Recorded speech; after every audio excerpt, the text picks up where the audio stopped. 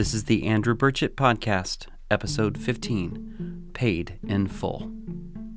Psalm 103, verse 8 says this: "The Lord is compassionate and merciful, slow to get angry and filled with unfailing love. He will not constantly accuse us, nor remain angry forever. He does not punish us for all our sins. He does not deal harshly with us as we deserve. For his unfailing love toward those who fear him is as great as the height of the heavens above the earth. He has removed our sins as far from us as the east is from the west."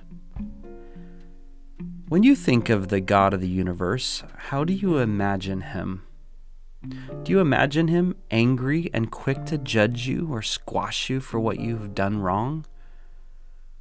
Do you think of him as accusing you or looking for ways to keep a long list of your faults?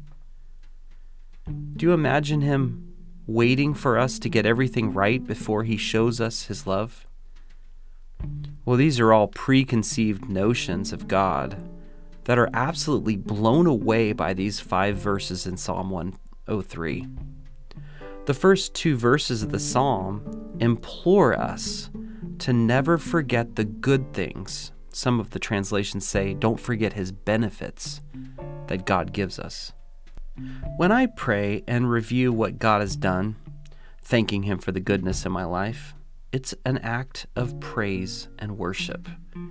Psalm 103 verses 3 through 5 says this: "He forgives all my sins and heals all my diseases. He redeems me from death and crowns me with love and tender mercies. He fills my life with good things. My youth is renewed like the eagles." Jehovah Rapha is the name of God here. It means the God who heals. He gives us another reason to praise him. God's healing and redemption even happens in death. While still here on earth, he is giving love and mercy, filling our lives with good things, benefits, and renewing our strength. This is such a generous and kind God. Not at all like the preconceived notions I mentioned before. In this psalm, it says that God forgives all our sins. Let's zoom in on the first part of verse 3. He forgives all my sins. Wow, what kind of forgiving is happening here? Is it like the yo-yo forgiveness where it goes up and down depending upon how God is feeling? Does God take out a long list of naughty things we have done in the past just to hold it against us? Do our sins really get forgiven, or is God still seething about our disobedience? Now, it is true that God is just, and his perfect justice must punish sin.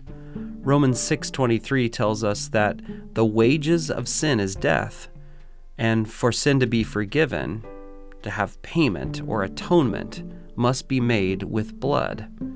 In the Old Testament, God provided forgiveness through the animal sacrifices, the shedding of animals' blood. But when Jesus came, it was his own blood, the blood of Jesus, that makes payment for all the sins of the world for all time. It was a once and for all sacrifice. This is what Hebrews 9 and 10 talks about. Now, our sins can be forgiven if we trust Jesus with our life and we follow him. 1 John 1, verse 9 says this: "If we confess our sins to him, he is faithful and just to forgive us our sins and to cleanse us from all wickedness. If we claim that we have not sinned, we're calling God a liar and showing that his word has no place in our hearts." Romans 3:23 also reiterates that we have all sinned and fall short of God's perfection. So our sins can be forgiven by God if we confess them. And when we do so, our sins are forgiven and forgotten. When God forgives our sins, we might ask, is it really gone for good?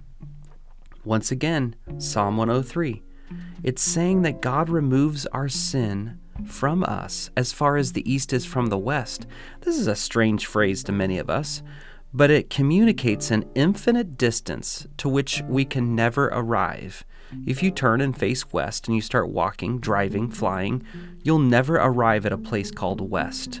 The same is true if you turn around and head east. No matter how hard you try, you can't dig up your old sins because they have been taken from you an infinite distance away. Another illustration is in the book of Micah for God's forgiveness that gives us a helpful visual of what God does with our sins.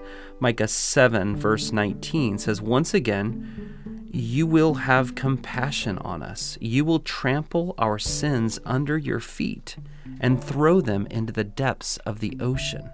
Our sins are tied to a big, heavy rock and thrown into the sea, quickly sinking to the ocean floor, and they are never to be seen or remembered by anyone. Back in the 1990s, a music artist named Morgan Cryer, a Christian artist, gave a concert at the church where I was serving at the time. Morgan and I spent some time sitting around chatting, and I saw a real desire in him to communicate the truth of the gospel. He wrote a song called "What Sin?" and he performed it that evening. It was a striking reminder of what God says about how he removes our sin described in Psalm 103. I'll put a link to the song in the show notes. And so today, if you're having a hard time believing that God has truly forgiven your sins, realize that Jesus uses the Greek word tetelestai, which means it is finished, as he dies on the cross. Now, this word was used by people in the accounting world and the ancient world to indicate paid in full. Our sins were, in effect, paid in full as Jesus dies on the cross, as he sheds his blood to forgive us our sins. So the work of Jesus was finished on the cross 2,000 years ago. John 8 verse 36 says, "If the Son has set you free, you are truly free." So I declare over you, Jesus followers, that Jesus' payment was enough for you to receive forgiveness for any sin you have committed. While you will still face the consequences on earth of poor decisions, and some more pain may remain because of what you've done, with our God, you are forgiven. You have been set free.